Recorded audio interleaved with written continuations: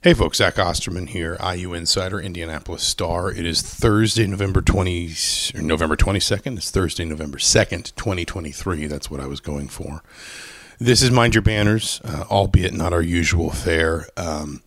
If you are listening to this, then I'm guessing you likely know at this point Bob Knight passed away, Indiana's longtime and legendary coach. Wednesday afternoon, Wednesday early, I guess the announcement came early Wednesday evening. He was 83. We've obviously been covering that pretty extensively at IndyStar.com and IndyStar.com/sports, and we wanted to bring in an old friend who, Chronic, unfortunately, we haven't had you on the podcast in too long, I would say, but just to talk about Bob Knight's legacy. It was complex. It is complex. It's layered. As layered as I suspect the man himself. I never met him, obviously. I came to Indiana after he departed. But first of all, welcome back. Thanks for having me, man. It's good to be back. Wish it was under different circumstances, but it's one of those where you kind of have to at this point. If if you have even one toe in the water of basketball in this state. There's no getting around the fact that the game just lost to Titan yesterday. Arguably the most recognizable figure ever associated with the university. I think at one point that was the most recognized or associated figure with the state of Indiana as a whole. Worldwide was Bob Knight. And his passing was something that was often talked about. His condition was fairly well known. The reason that he and his wife came back to Bloomington to be in a more familiar, comfortable setting for him to spend the remainder of his days. And, I fully expected this a couple of months ago from some of the reports I was hearing. And then you got the sense even at Hoosier Hysteria when Mike Woodson had asked for prayers for Coach and his family with tears in his eyes, you knew that this day would soon come. And here we are. So glad to be here talking about it with you, man. I don't want to ignore, nor do I want this to fully rehash all the good and the bad. And I think, for a lot of people I suspect are pretty much settled on kind of where they are with Bob Knight. And I understand that. And, he ultimately wanted to and did live out his last years in relative peace and quiet in Bloomington. You'd actually, you'd run into somebody who, I saw Bob Knight at the driving range, or he was at my son's Smithville Scrappers game, or whatever. That was kind of the extent of sort of his public persona in his final years. But what I guess I wanted to talk about with you, especially someone who grew up in the state, something, as many people know, I did not, was something that you kind of alluded to there, which was the outsized nature of Knight's, not just his persona, though, anyone who met him, who spent any time around him, would talk about what a sort of, physically sort of dominating presence he had. He was very tall. He was very broad. He obviously had a very strong personality. But I guess the cultural force that he had, I don't think, just because all these sorts of things can get lost to time, I don't think people appreciate how culturally, I'm trying to think of the best way to say this, the extent to which, culturally speaking, he transcended not just college basketball or basketball, but sports. Mm-hmm. I think there was a time in this country, a period of probably 10 to 15 years, where the average American, and I don't mean sports fan, I mean just the average American on the street who might know something about sports, might know something about college basketball, might not care at all, would recognize Bob Knight before they'd recognize the vice president, before they'd recognize whoever might be number one on the Billboard chart that week. He had that kind of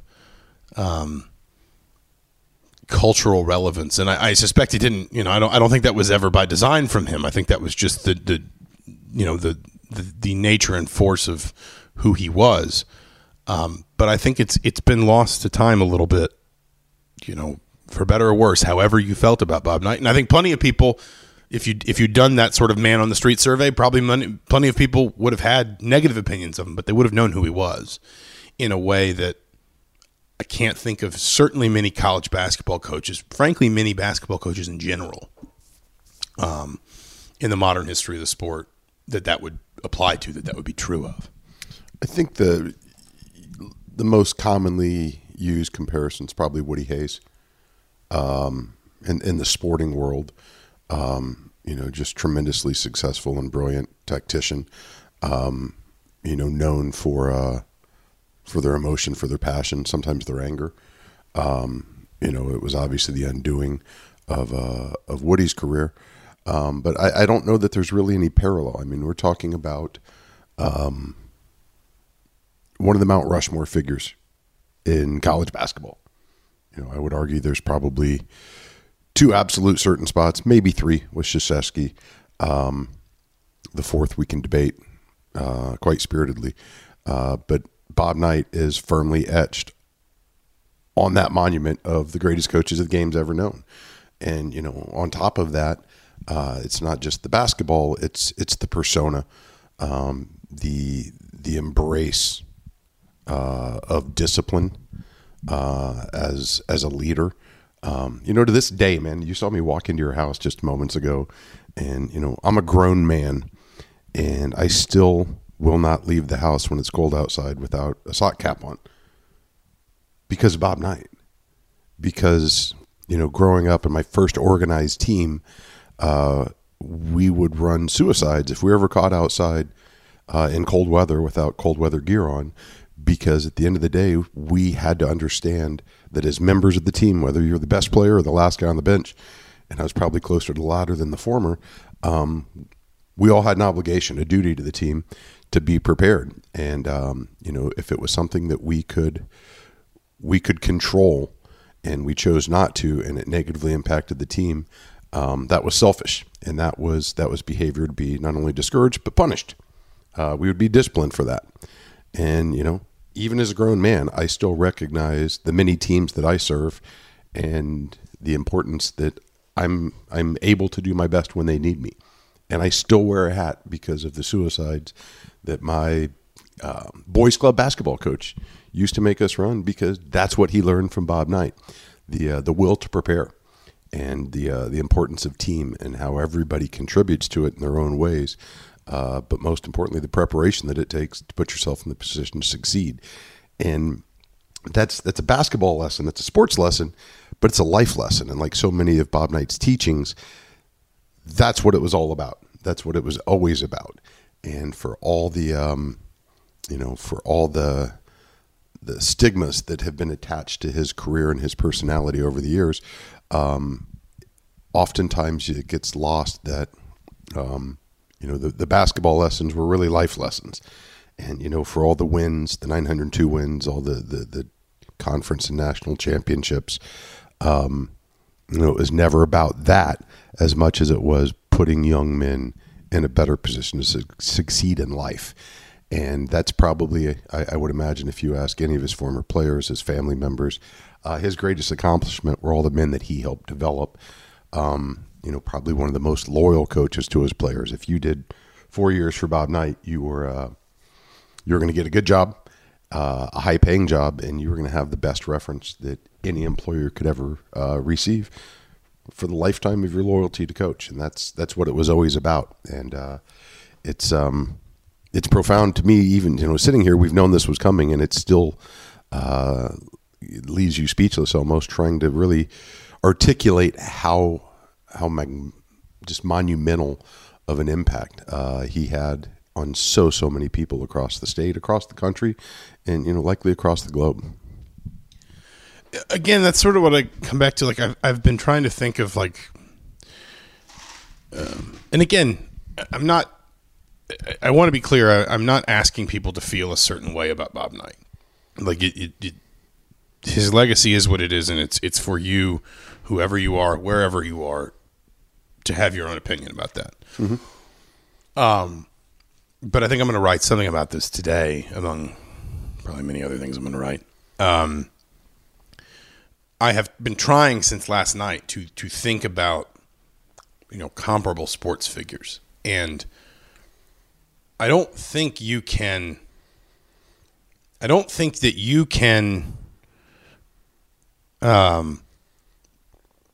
necessarily find a ton of analogs in basketball coaching, maybe even in coaching.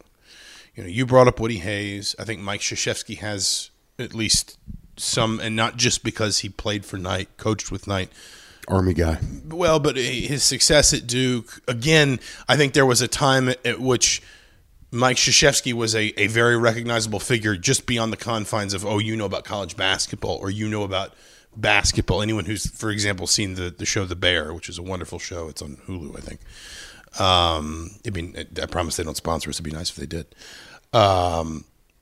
There's one of his books is like woven into the whole sort of like thread of the storyline of the show, and it kind of speaks to that same sort of idea.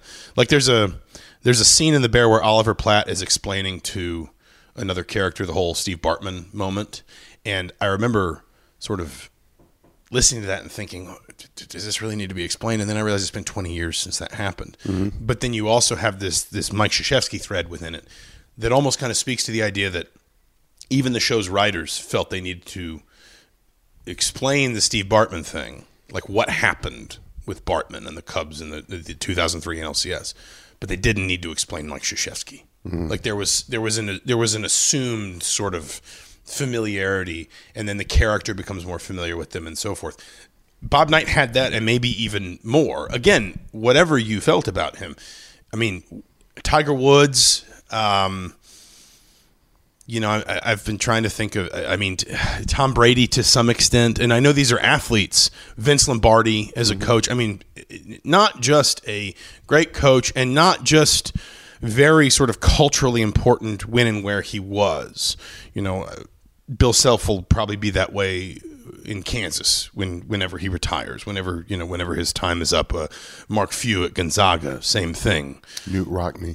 Well, Newt Rockne was probably kind of the first coach that had this sort of celebrity. Mm-hmm. And again, when I say celebrity, I don't think it was something Knight actively courted very much. Now, he was a proud man, and people could tell you about his ego and all those different things. It's not like he tried to sort of shy away from the idea of Bob Knight, but I don't think he ever wanted this sort of larger cultural legacy. I think he just wanted to win basketball games, and a lot of and the force of his personality and everything around him built all that out around him. But again, it like, with all respect, like I'm thinking of some of his coaching peers. I don't think Dean Smith had this. I don't think Roy Williams had this. I don't think Larry Brown had this. I don't think, for all the talent of the and there were some great coaches in the Big Ten in the 70s, the 80s, the 90s. Judd Heathcote, Lou Henson, Gene Keady. Guys that won a ton of games, guys that won national titles. I don't know that any of them had this. It rose above the sport. Mm-hmm. And it rose in some ways, frankly, above sports. There was, like, if this is only sort of one cultural signpost, I guess, but I was thinking about this last night, and one way I sort of thought about it was if Bob Knight made a cameo appearance in a Saturday Night Live sketch. He wasn't the host, but he just turned up, the way that sometimes that happens in Saturday Night Live sketches. You wouldn't need to explain to the majority of people who he was, particularly if he was wearing the red sweater and the slacks and the majority of people would have known, at least roughly speaking, that's Bob Knight, or that's the basketball coach at Indiana, or that's the basketball coach with the temper. Mm-hmm. However they would have known him. If you'd gone to another country, and you'd asked other and you'd ask people, do you know anything about American college basketball? You'd get a lot more Bob Knight than you would John Thompson or Jim Boeheim. And this is no disrespect to those coaches. It's just he had a persona. He had his shadow was longer and larger than, frankly, his sport. Yeah. At his peak. And then there's obviously also, and again, I'm not telling anybody what to think about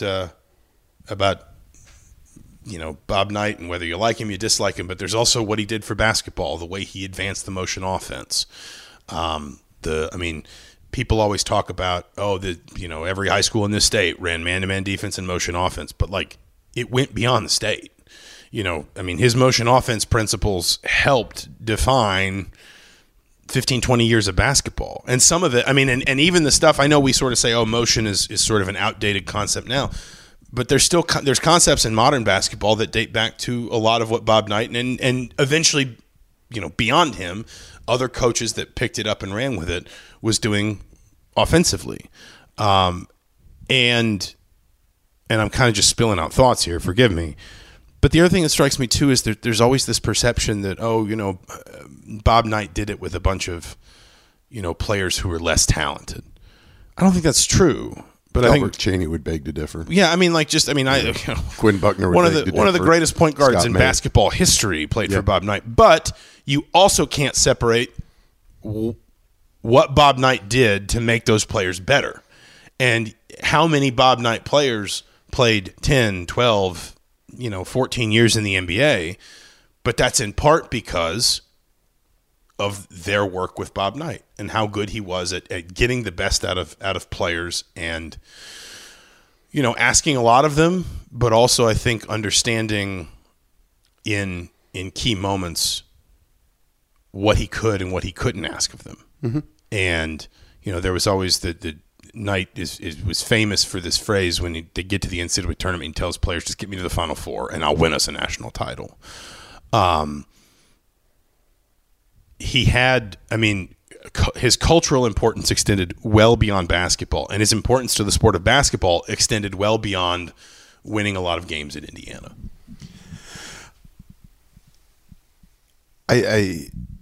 I'm still trying to come up with words here, which wasn't easy after the night I had last night. But on Kirkwood with some friends talking about these very things.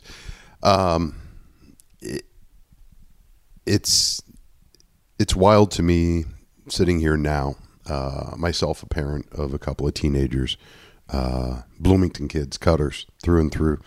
And talking to them last night and sharing with them that Bob Knight had died. And then just seeing how they process that and the perspective that they bring to it, having never once seen him coach a game. We've watched some tapes. Galen Clavio's done a phenomenal job over the years of digitizing VHS records. I was just talking to him last night. There's some really, really cool ones coming as well. But they can't even hardly grasp that media, because it's so old and grainy, and it's like when we were kids watching black and white shows with your grandparents, and it was just like, you can tell that the lights are on, but nobody's home, because they just can't even connect with that era. Because it's not, I don't think it's a generational thing. It just seems far away. It just, again, I go back to that, and it's kind of an odd reference, but that thing with the bear, like when Oliver Platt is sitting there and explaining the Bartman play, I think, why is this necessary? Because I have visceral memories of this. But then I'm sitting there and I'm thinking, it's been 20 years since this happened. Yeah. Someone who's in college may not have even been born. So, you'd have to explain to them. And by the way, they wouldn't really remember they might remember somewhat a time when the Cubs hadn't won the World Series, but you'd have to go back and explain to them, what this meant and what it was, what this was at this time. It's just hard to connect to. And actually, one of the many things I would argue was a strength of Knights beyond basketball was his ability to do this. Mm-hmm. It's hard for most people to connect to times and places that they can't, hold in the hands of their own memory. The one other thing just to talk about, I guess, is his impact on the state. I don't want that to be minimized by everything else we've sort of said. And this was what I sort of tried to get at with what I wrote last night. That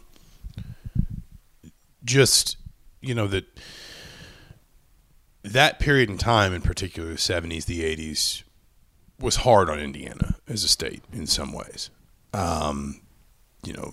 The steel industry took some real body blows. The auto industry. in that time, the auto industry, which of course those two, kind of intertwined in some ways.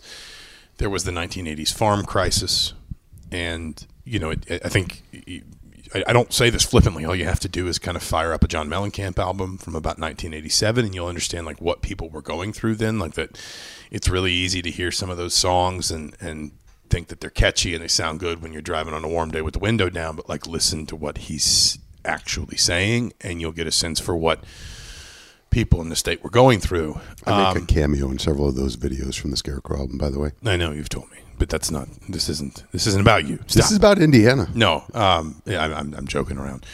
Bob Knight wasn't the only person who did this. To be clear, Gene Keady did this.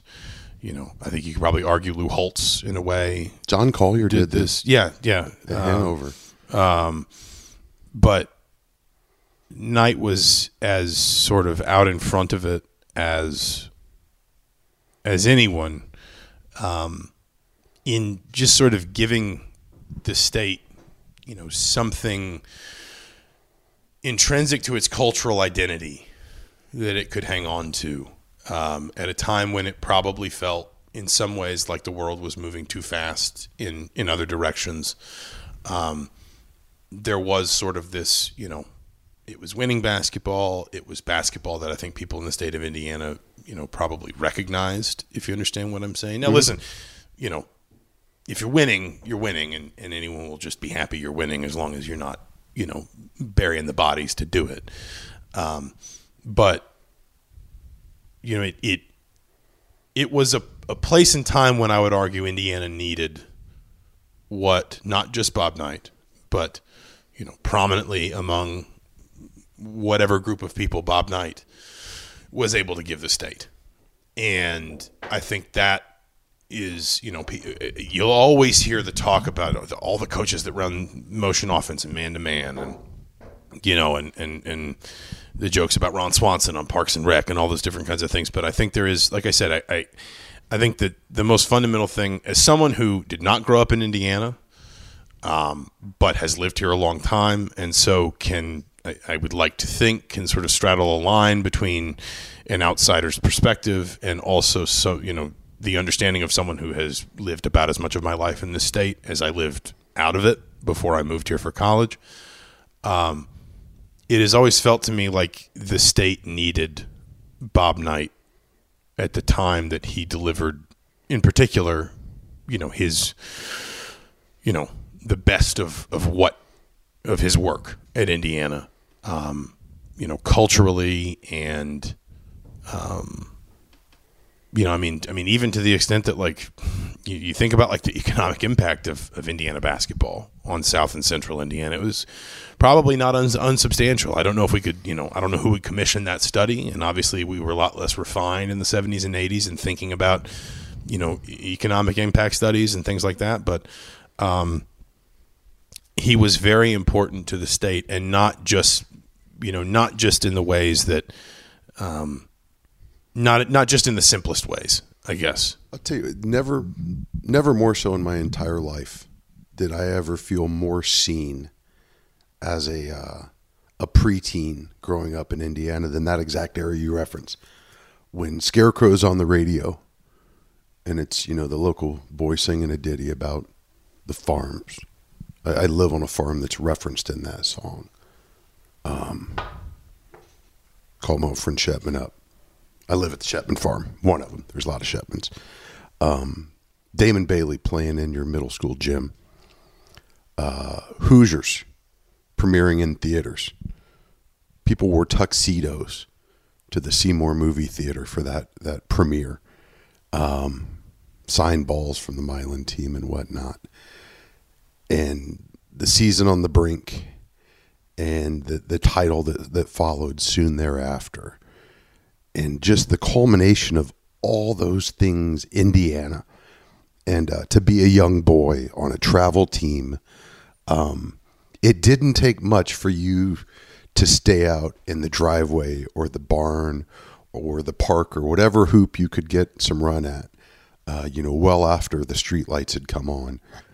Because that was the apex of Indiana living at that time for me. And it was just what everyone you knew was doing and what we talked about and what we fixated on. And it was that common thread, Terry Morin's team growing up there, one of the largest high school gyms in the world in a town of 14,000 people. And in the mid 80s, seeing that gym filled to the rafters to watch women's basketball, which, for all the ascendancy of the game and its prominence here in recent years, that was unheard of back then. But that's just what Hoosiers did, waiting the better part of a half hour to turn off of our county road to get onto US 50 to go catch the sectionals or the regionals over there in Barney Scott Gym, because the endless stream of cars traveling eastbound from Bedford, North Lawrence, it literally, there was no break. It was just a continuous line, and that was as phenomenal as it was. It was just the expectation. It was the normal, because that's all you ever knew, because there was nothing else that, short of a couple afternoons in May up in Speedway, there was nothing that brought us together like the game of basketball did. And, the smallest communities growing up that hadn't had a high school in 50 years. And, every couple of years, somebody's still going to go out and paint that sectional champ sign from 1948. Because that was the year they beat, the bigger school across the county, and just the pride that elicited, and the way it endured, and it really gave us our identities, and that was the shared identity that we all got to latch on to, was playing basketball the right way, the motion, the man, and all of the like, and that was all largely in part because it was succeeding on a national stage. Under the public eye, with media broadcasting expanding further than it ever had before, and putting that in the living rooms across the country. And that was something that we all got to own stake in, because we were there at that time doing those things, and those successes became ours. And it's literally the, probably the apex of my childhood were those days and those memories. And, you look back at it and you don't have any of those, but for what Bob Knight was doing over here in Bloomington. We'll leave it there. This has been Mind Your Banners for November 2nd, 2023.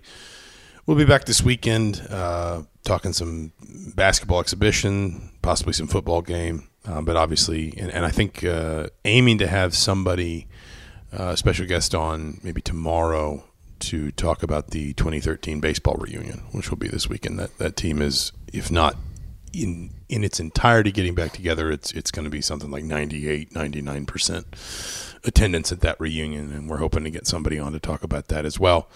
But for now, he's Chronic Hoosier. I'm Zach Osterman. Thank you so much for listening. We'll talk to you soon.